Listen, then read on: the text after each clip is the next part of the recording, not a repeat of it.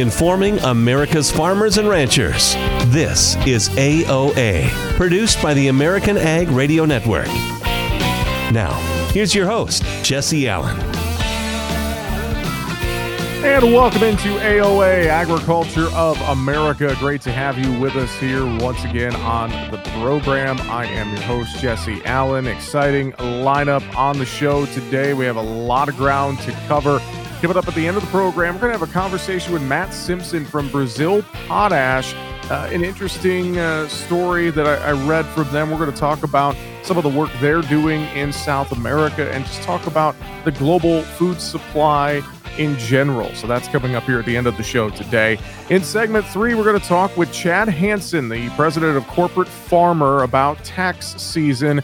You know, that's coming up right around the corner here as we're getting towards the end of the year. So we will have that conversation and get some tips from him coming up in segment 3 today at the bottom of the hour. And then in segment 2, we're going to get an update on the carbon pipeline situation. Joe Heinrich with Smart Carbon Network will be joining us for a conversation. First up, though, on the program, let's take a look at what's going on in the markets. Soybeans have found their way above $13. Now we're trying to hold above that mark. We're bumping up against some pretty key resistance levels here and much more. Joining us now to talk markets, Jim McCormick with agmarket.net. Jim, great to have you on AOA. Hope you're doing well, my friend. Doing well. Good morning. Thanks for having me on. Well, let's dive in. As I mentioned, Jim, we got through $13, that psychological mark in November beans. We've seen bean meal on a tear this week, but you know, we look at the markets right now and it feels like we're starting to struggle with some other key resistance levels here in this soy complex, like the 40-day moving average, the 100-day, the 200-day, etc. What's your take on this soy complex overall right now? Well, we've had a pretty good run here the last couple of days. I'd argue the meal's been the lead dog, dragging everything up. But yeah, I think you nailed it. You pretty much went to the 100-day, your 40-day, 50-day are all converging right around this 13, 17 zone, 13, 17, 18. That paused us here, maybe causing a little bit of a backfill, a little bit of a check on it. Weather still in South America is maybe a little bit better than it was yesterday. They're finally talking a little bit better chances of rain in Argentina, which has been very, very dry. Northern Brazil still a little bit dry. So, you know, the weather picture is not perfect, but it's improved a little bit. So maybe that's pulling a little bit of backfill. The meal is still up today. It's off its highs. This meal situation is very interesting because I think what's going on, and Argentina has this big presidential election here this weekend. Depending on who gets elected, it'll have a huge impact, Jesse, potentially on the world supply of grains and how it's moved around. And the fact that there is one of the officials trying to be elected is expected to be very liberal, very economic friendly to the farmer if he would get elected. So I would say if he does get elected, you might see even more meal stay off the world market, at least temporarily, till this new president gets sworn in at the beginning of 2024. So that gives a little bit of a void in the world market for meal that Argentina usually fills. That could bring more demand to the U.S. I think that's part of the reason why meal has been running the last couple of days. Yeah, that's a great anecdote there. It's something to definitely think about. And, you know, it feels like the soy complex overall has kind of helped pull corn and wheat along for the ride, or at least kind of looked over its shoulder and said, hey, corn and wheat, are you coming along for the ride or not here? But yet corn largely just kind of chopping around still right under this $5 mark in D's corn, and just feels like corn is kind of stuck right now, Jim. You nailed it, Jesse. I mean, the beans pulled the corn up. The bean supply situation is what's very tight. The projected carryout, 220 million, pretty much is pipeline level. The crop got smaller here in October. Traditionally, when it gets smaller in September and October, it gets smaller in November. So if that crop does shrink a little bit, it's going to tighten the balance sheet. That's what's friendly. On the other side, the corn balance sheet is really quite burdensome. When you're looking at 2.1, 2.15 carryout right now, we've got more than enough corn to feed our needs and the rest of the, and anything we're projected exports, which have been horrendously bad because of the low river levels. So it's a different problem for the corn market, and I think that keeps corn somewhat in a range. If we can get over 5, maybe get to the 100-day moving average at 5.10, but I believe you're going to run into a lot of producer hedging around 5.10 up. On the other hand, you probably will find support down near the 475, 480 zone, kind of the lower end of the band, as end users will step up because of the uncertainty going on in the world. The domestic demand for corn via ethanol is phenomenal. Margins are great, so that should also find end user support down on those breaks as well for that reason. Well, and you mentioned a little bit of producer hedging there, Jim. What are you hearing across the countryside? I've heard it both ways. I've heard if folks have the on-farm storage, they're putting a lot of this crop in the bin and waiting to hopefully get some better prices. The cost of DP right now, obviously with interest rates and more, is not that friendly. But then I'm also hearing some folks are taking advantage and selling a little bit here off the combine if they don't have the on-farm storage. So what are you hearing? What's the overall prevailing theme? Are we storing it or are we selling it right now? Well, right now, I think because of the charges and the interest on the money and like that, I think in general, producers that can't store it on farm, a lot of them are choosing to move it to generate cash flow right now. Like I said, when you're looking, you can put money in a money market at 5%. You've got to take that in consideration as opposed to, paying for commercial storage and deferred pricing fees that, you're essentially paying fees where you can essentially generate revenue and, like I said, put it in a money market and gain 5%. Now, the producers that are storing grain on farm, putting it in the bin, that makes sense to me based on the carry. You're looking at DC corn today at 495. You're looking at May corn at 514. But I do want to caution you, Jesse, and all the listeners out there, if we move into a bear market, okay, in a 2.1 billion carryout, you could argue will put us into a bear market if South America weather cooperates. What happens is where the spot month goes off, the back months eventually work to. Spot month, September corn went off the board around 465. So if we do get in the bear market, you could see D's corn eventually slide to 465 going into delivery, and the same thing could happen to these spring months. So looking at that carry and putting your grain in the bin makes sense, but you also want to lock in some of that, either via the cash at futures or even consider buying options, maybe at least put a floor under that in case we do move into that traditional bear market. Talking markets with Jim McCormick from agmarket.net right now. Jim, cattle market's a little bit lower on Thursday. I have to think we're maybe squaring up positions ahead of Friday afternoon's cattle on feed report. Squaring up positions on cattle on feed, no doubt about it. I think the theme's going to be the same. We know the cattle supply is going to remain tight. They're going to confirm it again on Friday. Then it's all going to come down to the consumer. How much is the consumer actually going to be willing to pay up for it? It's an interesting note right now. We actually, for the first time ever, we produce more chicken in the U.S. than we do any other protein out there. Chicken is one of the more cheaper proteins, obviously, out there as well. So that's what the cattle guy is going to look at. The battle of tight supply versus whether the consumer says, I can't afford it, student loan debt, high interest on my credit cards, whatever it may be, economic uncertainty. That could be the problem down the line for the cattle market. Well, I know folks can find you guys very easily online to get any advice, agmarket.net. They can get a hold of you on the phone and much more. Jim McCormick, agmarket.net. Always great to talk with you, my friend. Thanks for joining us on AOA today, and we will talk to you again soon. Thanks for having me on. I appreciate it.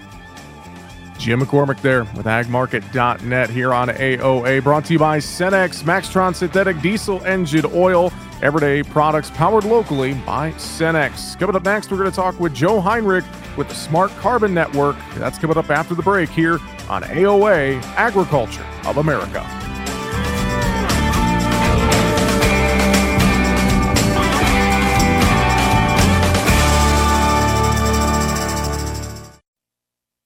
When people look at your farm, they just see corn. But to you, it's a lot more than that. It's a college fund, your retirement plan, and it deserves trait protection that can stand up to heavy pressure threats like corn rootworm. SmartStax Pro with RNAi technology is trusted on over 1 million acres to protect the things that mean more. Trade up at smartstaxpro.com. Always read and follow pesticide label directions. IRM, where applicable, grain marketing, and all other stewardship practices. Copyright 2023 Bayer Group. All rights reserved. Non-attorney paid spokesperson.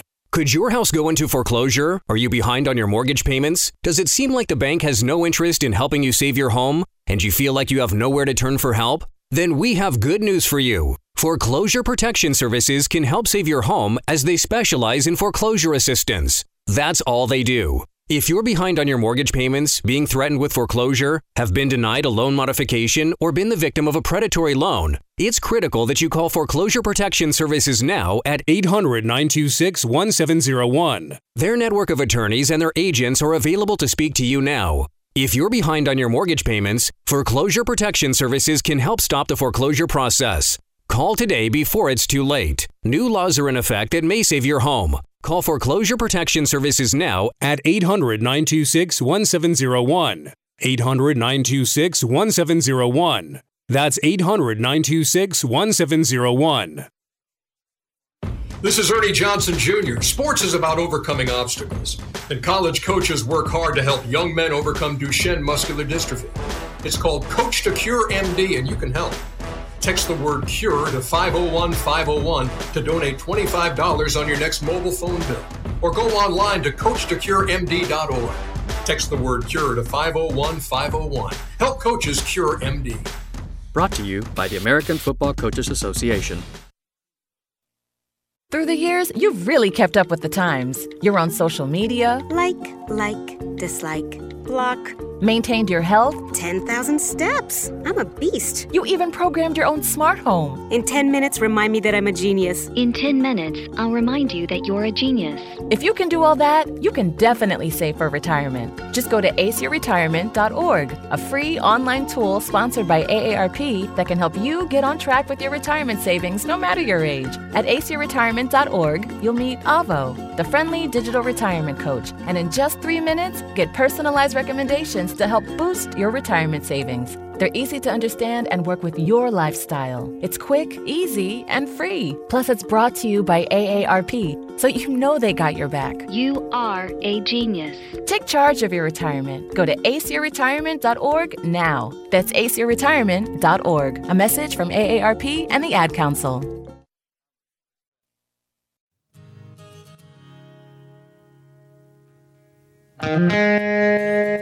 Informing America's farmers and ranchers. AOA. Now back to Jesse Allen. And welcome back to AOA Agriculture of America, brought to you by Cenex Premium Diesel and Cenex Roadmaster XL everyday products, powered locally by your friends at Cenex. Find your nearest Cenex location online very easily, cenex.com. Well, joining us now, we want to turn our attention to what is going on with carbon pipelines and much more across the country. Joe Heinrich with the Smart Carbon Network is back with us here on AOA today. Joe, it's great to talk with you again, sir. Hope you're doing well. Oh, always great visiting with you too. Yeah, it's a good morning in eastern Iowa. Let's put it that way. So good day to go harvest corn. I was gonna say, how is corn harvest doing there at Eastern Iowa? Can you get us up to speed real quick on that first? Oh, you bet. Yeah, I think things are moving along really well. A lot of soybeans have come out up until that rain last week, and the yields have been varied. We were in a dry pocket here, and you're hearing numbers all over the board. Corn, everybody's just getting a good run at, and it's going to be where you lived.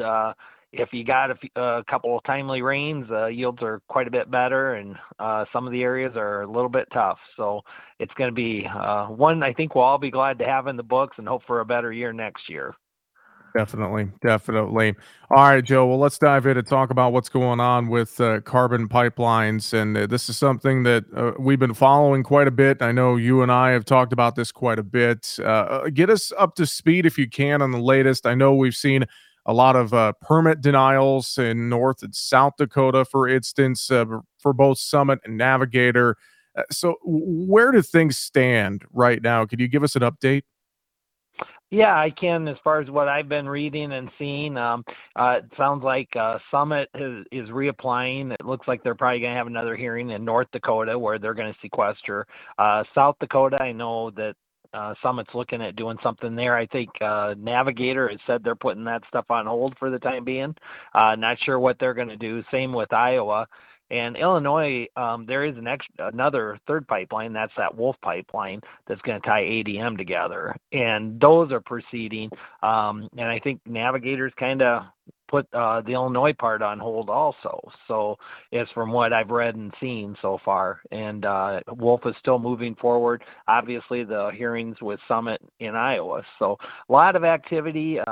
We talk so much about the pipelines. I just hope we all are talking about the opportunities that come with the carbon capture. We need to be talking about the why we are doing it also, I think. Well, I know Smart Carbon Network, you guys have talked about that quite a bit, and I want to dive into that with you a little bit more. You look at for instance, the latest USDA farm sector income forecast, and looking at net farm income decreasing by $48 billion, net cash farm income down $60.5 billion. You guys are trying to make the argument that carbon capture technology could help be a boost to the farm economy. Is that right? Yeah, it's a 1-2 punch. I really believe that. First off, it's going to help hold our markets. With that ethanol, low carbon ethanol is something that's going to sell at a premium. It's going to help make sure that all those ethanol plants that we have all over the Midwest can stay competitive, can stay profitable, which helps agriculture because in turn that gives us a better price for our corn that we're selling there. And that definitely increases the bottom line. I look at it in our operation, even conservative numbers say if we aren't able to get low carbon ethanol, it could easily cost 50 cents a bushel in basis because there's not going to be that demand for the corn in the area. When you think of how much corn goes to ethanol, normal years we're going to produce towards 200 bushel. Well, that's $100 an acre. So we're talking real dollars here that if we can get carbon capture set up, that's the phase one to keep it. And then there's so many more opportunities beyond just the ethanol part of it. So what are you hearing in conversations with fellow farmers and ranchers and industry folks across the Midwest? I mean, it seems like we hear a lot of back and forth in the news about carbon pipelines and carbon capture, and many folks who are for it, many folks who are against it. What's some of the latest you're hearing in conversations as you talk with folks across the Midwest? Is there an overarching theme of more people are for them, more people are against it? Is it still split down the middle? I mean, where do things stand right now? You hear those really strong voices against it, and you hear those strong voices for it. What I hear a lot of the ones I end up talking to and in organizations when I go out and talk, there's a whole lot of people saying, what's this all about? And wanting to understand more about it. They're nervous because they're hearing all this information coming from the the people who are opposed to it. And they're saying, is this all true? And what Smart Carbon's always tried to do is let's get the correct information out there. Let's talk about that safety issue because carbon, especially carbon pipelines, they've been around since the 1970s, and there's only been 2 incidences, which you never want any, but that's still a great track record for pipelines. And then you talk about the eminent domain, the land reclamation, and there's answers to those things that we can work through, but we just have to be talking about it. And I think most people that I'm running into want more information, and that's what we're trying to do. But it's such an emotional issue, people are afraid to talk too loudly about it because it gets that emotion back up. And we really need to have the conversation of why we need it. We keep talking, are you for or against the pipeline? Well, why do you need the pipeline? It's because we have a commodity there for the Midwest, that CO2, and I will argue it's a commodity that we can capture. We can capture economic benefit from it if we are in the driver's seat to say how we're going to do this. And we really are at that crossroads right now to decide that.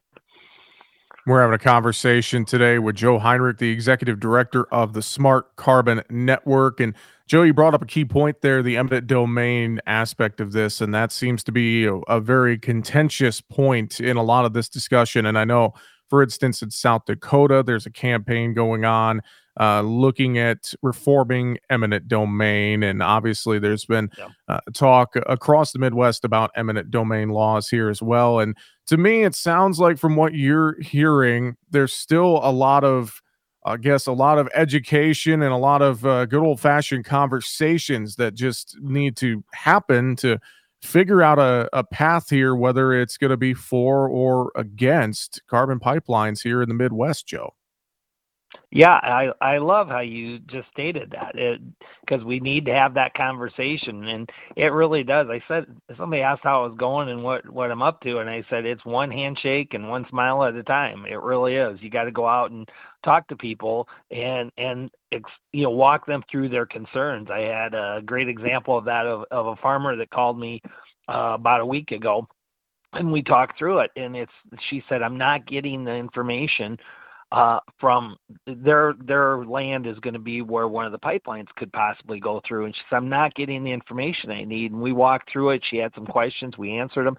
And I think she felt better about it. I'm still not sure where she's going to be, but at least she has the information to make those decisions, with a good informed decision. And so it really is just answering those questions and talking about it. And, I get the concerns about safety, and we live out here in rural Iowa too. I'm always concerned about the safety and the eminent domain. That's a last resort. That's a no-win for anybody. It's not something farmers want. The landowners don't want it. And I would be willing to bet a whole bunch of Mountain Dew that the companies, that's a total last resort when it comes to it, because it doesn't make any friends. It's a messy thing to go through. And so if there's things we can do ahead of that, there's things that can be done to try to mitigate, negotiate. They have to talk between each other. The landowners have to talk to these companies. The companies need to talk to the landowners and be more one-on-one. And I think a lot of those efforts could really help get through it. And so we start to understand the why we need it. Well, Joe, if folks are looking for more information and they want to read more, learn more, talk to someone, maybe with the Smart Carbon Network, for instance, I'm sure you guys have a lot of great information and resources available, especially online, don't you, Joe? You bet. SmartCarbonNetwork.com, and there's information, there's different things that we've put out and different information that we've gleaned that we put on the site. Also, if you want me to contact and visit with you, or if you have any events or anything that you'd like to have us come and visit at, I'd be glad to do that too, because it's all about, like we just talked about, that one-on-one, and let's have an informed discussion and work through this. SmartCarbonNetwork.com is where you can find more information. We've been talking with Joe Heinrich, the Executive Director for the Smart Carbon Network. Joe, great to have a conversation with you. Have a fantastic rest of your day. You too. All right, coming up next, we're going to talk farm taxes and accounting. Chad Hanson with Corporate Farmer will join us on the program next here on AOA, brought to you by Cenex Premium Diesel. Back with more after this.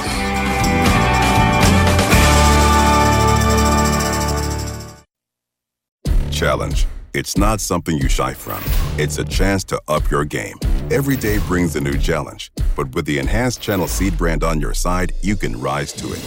With our top-performing seed, innovative digital tools, and expanded agronomic support, you can turn tomorrow's challenges into your next advantage. Your enhanced Channel Seed brand. Let's rise to the challenge. Learn more at channel.com/rise. Read and follow pesticide label directions, IRM, grain marketing, and other stewardship practices. Young farmers don't listen to the radio, right? Wrong. In a recent survey, 74% of young producers said they get their most important agricultural information from their trusted farm radio station. Surprised? Don't be. If you think about it, it makes perfect sense. Radio is the perfect companion because it goes with you everywhere. Whether you're in the shop, on the combine, or in the truck, farm radio is right there with you. This message brought to you by the National Association of Farm Broadcasting. You're listening to AOA for the American Ag Network. I'm Richard Risvet with this market update. The grains and oilseeds are starting off mixed, but hovering right around unchanged for most of them. Bean meal is the leader to the upside currently, while livestock is mixed. Fats and feeders are lower. Feeders leading the descent there. Hogs are slightly higher. Now, gains in the soy meal and soybean market are being limited by forecasts that have turned much wetter for central west Brazil next week, which should allow this year's soybean crop to get off to a good start if those rains do actually verify.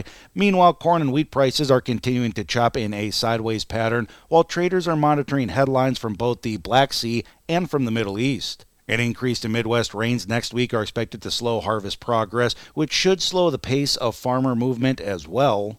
The November beans, though, are higher for the fourth straight day and 5 of the past 6 days. Just since October 5th, December soy meal has soared over $50 per ton. Now, that's the largest soy meal exports in 20 years, which have sent spot soy meal to the highest level since August. Bean oil futures are again under pressure for the third straight day, likely weakened by the lower palm oil market and crude oil weakness. Soybean crush margins, though, have recently improved, and the soy basis is on the rise. U.S. soybeans have become more competitive in the world, with much of Brazil's soybeans already committed. Yesterday, another soy sale was announced sold to China. That would be of 132,000 metric tons, or 4.85 million bushels. That is likely part of the 3 to 5 cargo rumor that we had heard a few days ago. And corn futures currently are mixed. The Central Corn Belt has a clear radar, and harvest activity should remain brisk into the weekend. The VIX is trading near 19 this morning. That's after spiking above 20 overnight. The dollar is pulling back, and crude oil prices are over 1% lower currently. You're listening to AOA for the American Ag Network. I'm Richard Ristvet. Vision loss is not something that you feel until it happens. Most people lose their vision from diseases like macular degeneration and glaucoma, not at birth. With macular degeneration, you lose your central vision. You have a blind spot right in the center of your face, so I can't actually see your face. So even that little circle in which I could see became a big blur. I was 65 when I first was diagnosed with glaucoma. There were no symptoms. I had no headaches. 3 million Americans have glaucoma, and half don't even know it. 11 million people in the United States have macular degeneration. You lose mobility, independence, changes your entire life. So many eye disorders can be treated if caught early. My husband tells me that I have beautiful brown eyes, and I don't want to lose that. Make a plan today to get your eyes checked. Visit brightfocus.org to learn more.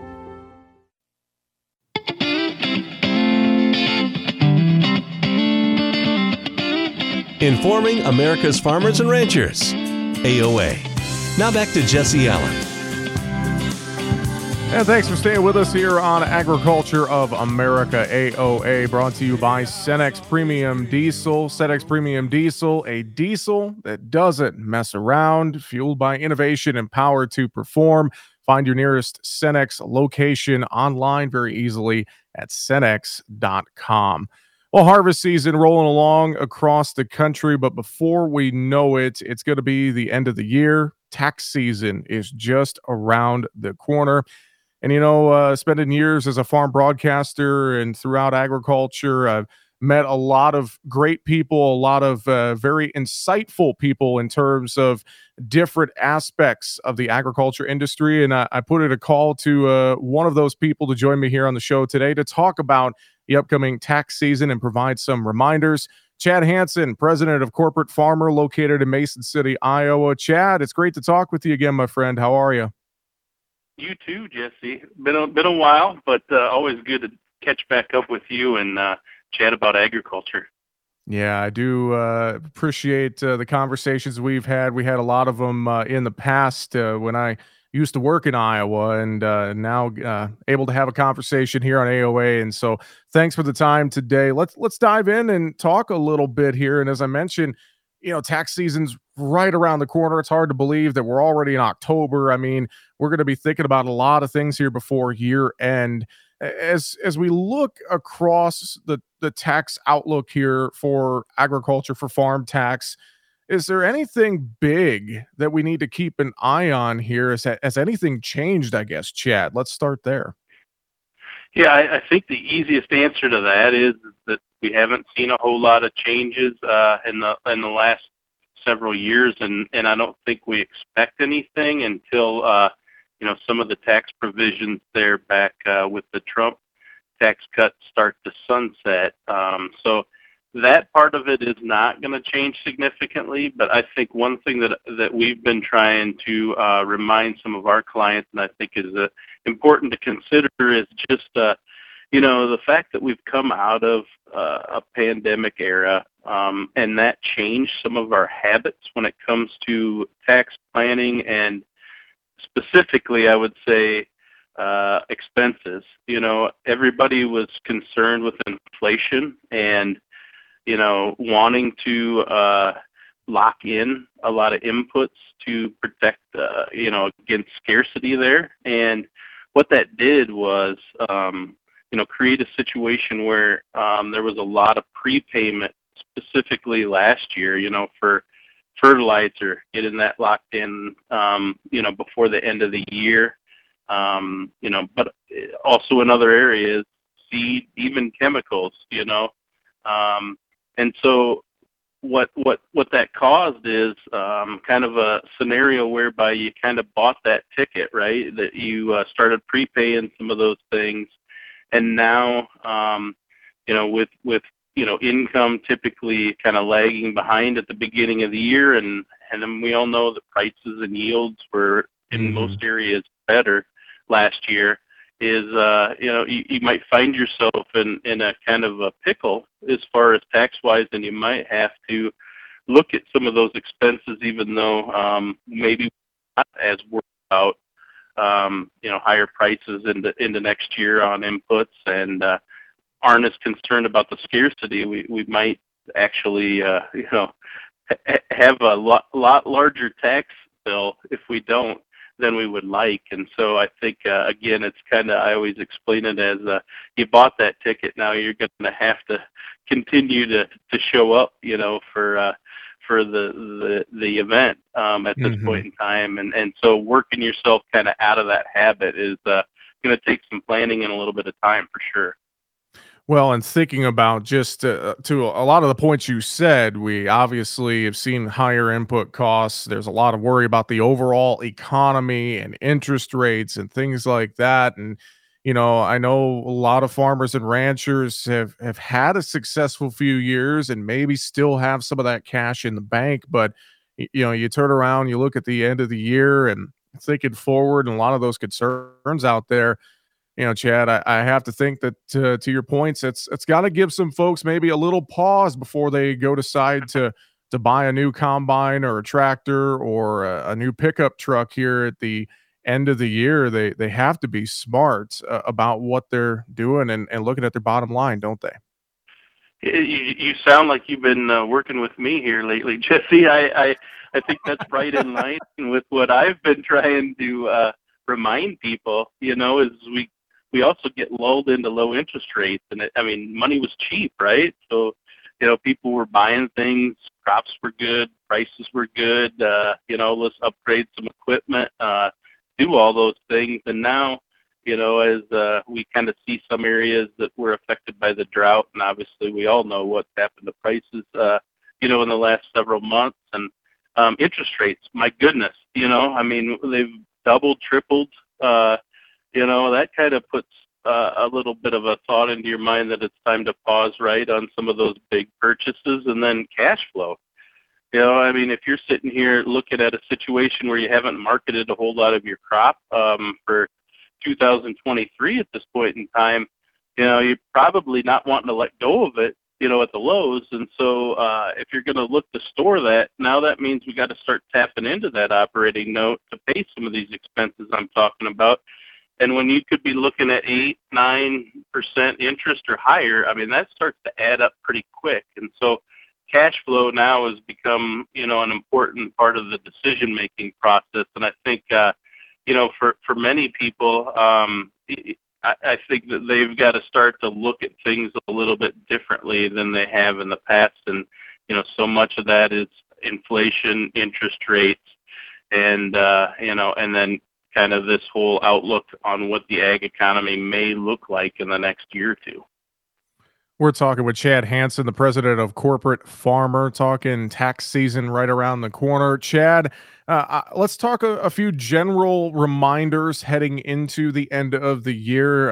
I'm sure any fellow accountants or CPAs listening in will be happy for us to share just some general, gentle reminders to folks. What are some things that they need to just think about and keep in mind as they're getting things ready here for the end of the year with, there's holidays coming up, harvest is wrapping up. It's a busy time, but what are some things that folks need to just remember in general? Yeah, maybe one thing to fall into that category is crop insurance. I think we're going to see a lot of people with revenue claims this year. And, I've even had a couple people mention, well, I can defer that, right? Because it's crop insurance. And I think that for many people, they probably haven't collected on crop insurance in a while. And so they may need a little bit of a quick refresher on how that works. But you can defer for tax purposes, the crop insurance, if it's from some kind of damage, like, if you had hail or wind or something like that caused the damage to the crop. But here we're generally going to be talking about revenue claims because of the lack of moisture.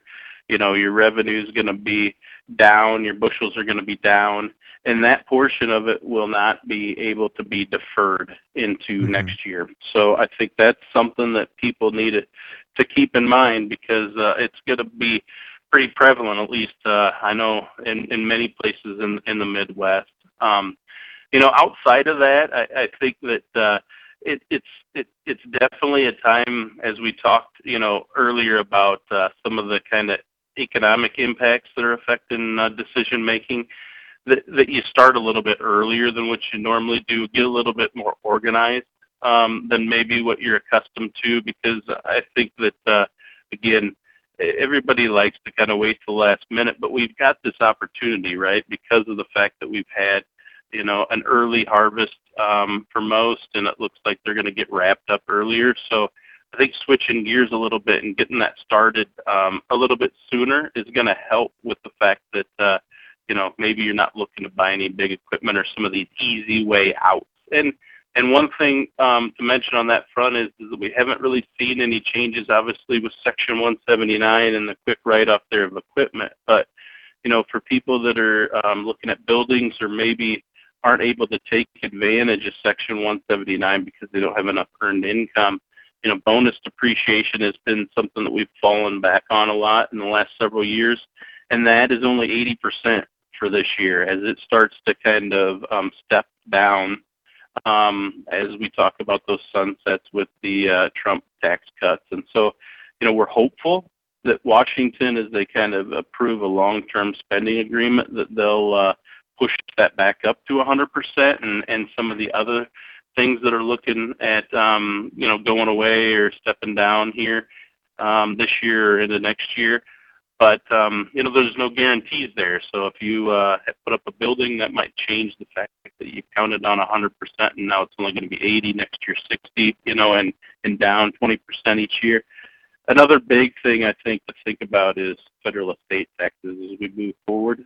That is going to sunset after 2025, and we're looking at $14-15 million that we've are able to pass on to our kids here over the next couple of years, but in 2026 that falls back to somewhere near $7 million adjusted for inflation. So that's something that people probably haven't looked at their estate plans in several years. Probably time to start thinking about that again. Well, I know a lot of great insight there, Chad. And folks, if they have questions, I know they can find you guys very easily online, corporatefarmer.com. It's a great place to start. Their toll-free number and everything is there as well.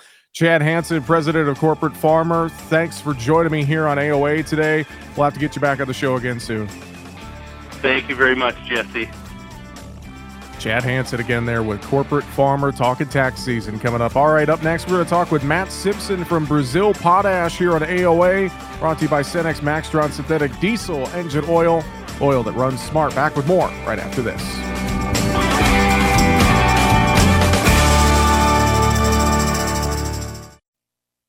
Nothing offers an opportunity to bond and give thanks quite like breaking bread together. This is especially true as we welcome our troops back home and keep those who are still stationed overseas in our hearts. Hi, I'm Gary Sinise. Since 2011, the Gary Sinise Foundation's Serving Heroes program has shown gratitude to our nation's defenders and their families by serving up nearly 500,000 hearty classic American meals at travel hubs and military locations. And now, together with our friends at Bob Evans Farms and their Our Farm Salutes program, we will help to provide even more meals nationwide, offering our defenders a taste of home and a feeling of togetherness around the table. Help us show America's gratitude through food and fellowship. Look for the Bob Evans Our Farm Salutes purple packaging at your grocery store and visit ourfarmsalutes.com to learn more. While we can never do enough to support the men and women who serve, together we can make a difference, bite by bite. Take a look under your bed. Find stuff under there? What about jobs? No? Now try your basement. There's a pair of overalls that overall you're not so into anymore. A perfectly good laptop that hasn't sat in your lap in months. And even more stuff, but still no jobs? Well, you really have both. See, stuff is defined as household articles considered as a group. Sometimes this stuff is no longer needed. Wait, no longer needed? That can't be right. Because remember those jobs you were looking for? Those are really needed, and they're the stuff inside your stuff. Even inside that winter coat that moved with you to Phoenix. Our job is to unlock those jobs, and it starts when you donate your stuff to your local Goodwill. Here's how we do it. When you donate to Goodwill, we sell your stuff to provide job training for people right here in your community. So just by teaming up with Goodwill, you help create jobs. And isn't that worth parting with the leftover keytar from your 80s cover band? Goodwill. Donate stuff, create jobs. Find your nearest donation center at goodwill.org. A message from Goodwill and the Ad Council. So how's harvest? Higher yield potential starts with the season-long systemic disease protection of Xyway brand fungicides from FMC. Xyway brand fungicides protect corn crops from key foliar diseases and support physiological benefits that help develop healthier, higher yielding corn for a difference you'll appreciate at harvest. Visit your FMC retailer for an at-plant advantage. Always read and follow all label directions. Join us the first Wednesday of every month on AOA for the latest episode of the Monthly Grind with our friends at the National Corn Growers Association. We'll discuss the latest topics surrounding the corn industry, the relationships between corn and other parts of the agricultural supply chain, the newest initiatives and partnerships from NCGA's Market Development Action Team, and much more. That's the first Wednesday of every month for the Monthly Grind on AOA. It's a show you don't want to miss. Do you know how much one stalk of wheat is worth? Well, you're about to find out. Wheat is a member of the grass family that produces a dry, one-seeded fruit commonly called a kernel. There are about 1 million kernels of wheat in a bushel, about 50 kernels per stalk, which if we do the math is about 20,000 stalks of wheat per bushel. That means that if a bushel is worth $8, then each stalk is worth about 0.04 cents. So, you would need 2,500 wheat stalks to equal $1. Now that one bushel of wheat will yield approximately 42 pounds of white flour or 60 pounds of whole wheat flour. A bushel of wheat makes about 42 pounds of pasta or 210 servings of spaghetti. Wheat is the primary grain used in U.S. grain products. Approximately 3/4 of all U.S. grain products are made from wheat flour, and in the United States, 1 acre of harvested land yields an average of around 45 to 50 bushels of wheat. So if you ever wondered how much one stalk of wheat was worth, now you know. These farm facts brought to you by the American Ag Network. In today's troubled world, our USA Armed Forces stand ready to protect you, your family, and our American way of life. When veterans return to civilian life, they deserve your recognition and support. You can help put vets to work by donating your car, truck, or van to Patriotic Hearts. Your donation will directly support programs to help vets find jobs or even start their own business. Donate today for fast, free pickup of your vehicle, running or not. Operators are standing by to answer questions about making a tax-deductible vehicle donation. Find out how you can make a difference in the life of a United States veteran. Call 800-209-6416 for 24-hour response. Call 800-209-6416. 800-209-6416. That's 800-209-6416.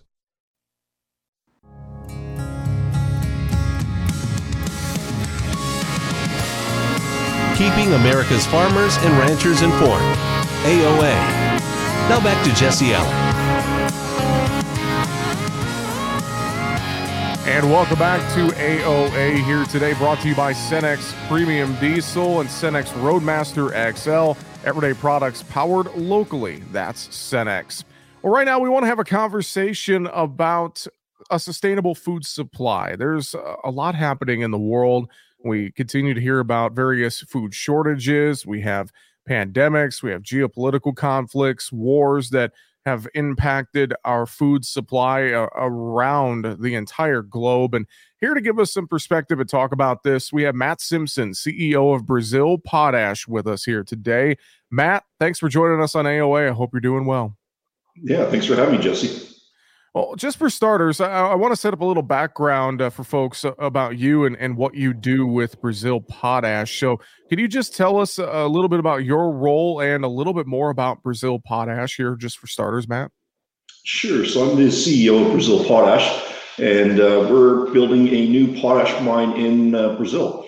So for people, I'm sure your readers are very familiar with potash. It's one of the three main nutrients used to grow food, and what it largely does is strengthen the stem of a plant to make it more resilient, whether that's due to bug bites, drought, temperature swings. It just helps the plant thrive through any of those stresses. Great stuff there. Well, and of course, potash, one of the key fertilizers that a lot of growers use around the world, and obviously trying to grow a sustainable food supply is very key. You know, we see continued expansion of agriculture in South America, in Brazil, for instance, and then obviously all the great things that our U.S. farmers do and Canadian farmers as well, et cetera. But there's a lot going on here in the last couple of years that has really kind of taken a hit to our global food supply between, I think, about the Russia-Ukraine conflict and more. There's just there's a lot going on. Throw climate change effects in there. There's a lot of things that are impacting our food supply chain, isn't there, Matt? Yeah, look, and Brazil is particularly exposed. Brazil is one of the largest net exporters of agricultural goods. They export about 110 billion US a year, but they import 98% of their potash. They're heavily exposed. And when you think about potash, roughly 42% of the world's potash comes from sanctioned countries, Russia and Belarus. And in Brazil, because again of their import dependence, it exposes not only Brazil but the world, and including the United States, to some of the food insecurity, because it's essential that farmers in Brazil also have access to that key nutrient.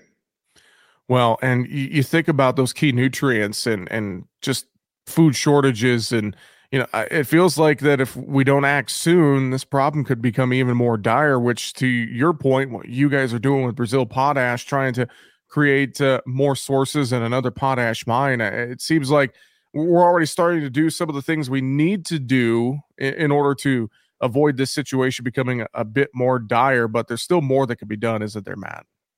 Yeah, look, I like to call it selective globalization, Jesse. And all I mean by that is that there's certain essential goods and services that when you can produce them domestically, you should. And in the case of potash, I mean, it's crazy to think that one of the biggest potash basins in the world is in the backyard of the Brazilian farmer at the same time when they're importing 98% of their need. Well, and some folks, you know, may look at this situation and go, okay, well, Brazil produces more potash and they use a lot of that down there, then that could maybe divert some of the other supplies to other parts of the globe like the U.S., et cetera. Do you see with more fertilizer trying to come online that could possibly change the trade flows of fertilizer around the globe here, Matt? Yeah, I think I'll answer your question this way. I'd say that there was supposed to be about 7.7 million tons of new potash coming on in Russia over the next 8 years. There's supposed to be about another 4 to 5 million tons coming from Belarus and about 5 million tons coming from Canada. And if all that came on stream, supply and demand would be pretty well balanced. But I think the concern is that Belarus being sanctioned right now is only able to export about half of what they historically have. So why would you build more tonnage in that country?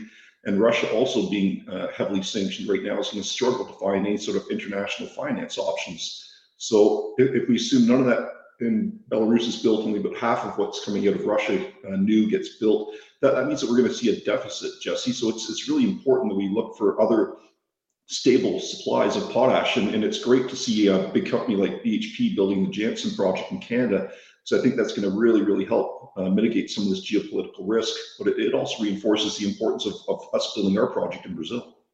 Matt, as well, kind of just before we let you go here, a couple final things. I mean, the overall question of, is there hope for a sustainable food future? In your opinion, and through all the work you do with Brazil Potash, is there hope for a sustainable food future at this point?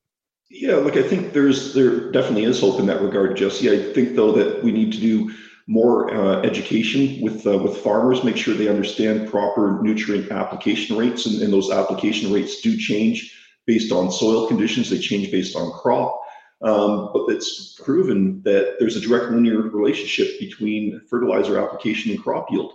So coming back to also all about deforestation, et cetera, it's absolutely critical, especially in places like Brazil, where there's a historic application of fertilizers, and there's a terrible history of burning some of the rainforest to increase lands that are used to grow food, because when you burn a tree, it also naturally creates quite a bit of nutrients in the soil. So it's important that farmers understand that they need to maximize yields on land that's already under plow before they look to expand. And it may not be as big of an issue in the US, but in countries like Brazil, it's a huge issue, Jesse. Well, Matt, before we let you go, we covered a lot here in a short amount of time, and I've enjoyed the discussion. Any final thoughts you would share with us, or anything you would want to reiterate to folks? I guess, again, my final thought would be, if you're able to produce it domestically and it's an essential nutrient that you can't do without, you should do that, because that's going to help guarantee food for people in your country, but it's also going to help with the world's food security. Fantastic. Well, I know folks can learn more about Brazil Potash as well and what you guys are doing at BrazilPotash.com. We've been talking with their CEO, Matt Simpson. Matt, thanks for joining us here on the program today, and we appreciate the time, and we wish you a great rest of your day. Thanks for having me, Jesse. Have a great day. All right, a busy show here today on AOA Agriculture of America, brought to you by Cenex Maxtron Synthetic Diesel Engine Oil that runs smart. We are out of time here today. Coming up on our next program, we'll talk with Dan Hallstrom from the U.S. Meat Export Federation and Markets with Arlen Suderman of StoneX. Have a great rest of your day. I'm Jesse Allen. Thanks for listening to AOA. When people look at your farm, they just see corn. But to you, it's a lot more than that. It's a college fund, your retirement plan. And it deserves trait protection that can stand up to heavy pressure threats like corn rootworm. SmartStax Pro with RNAi technology is trusted on over 1 million acres to protect the things that mean more. Trade up at smartstaxpro.com. Always read and follow pesticide label directions. IRM, where applicable, grain marketing, and all other stewardship practices. Copyright 2023 Bayer Group. All rights reserved. Every Tuesday, we'll be sitting around the table, sponsored by CHS. Join us and learn how CHS creates the vital connections that empower agriculture, helping farmers and ranchers like you succeed. We'll hear from different voices from throughout the cooperative system, sharing stories about how good things happen when people work together. Join us around the table every Tuesday, or visit cooperativeownership.com to learn more.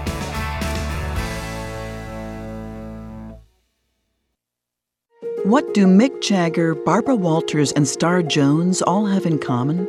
They've all suffered from something called heart valve disease. Heart valve disease affects 11 million Americans, and if left untreated, can lead to death.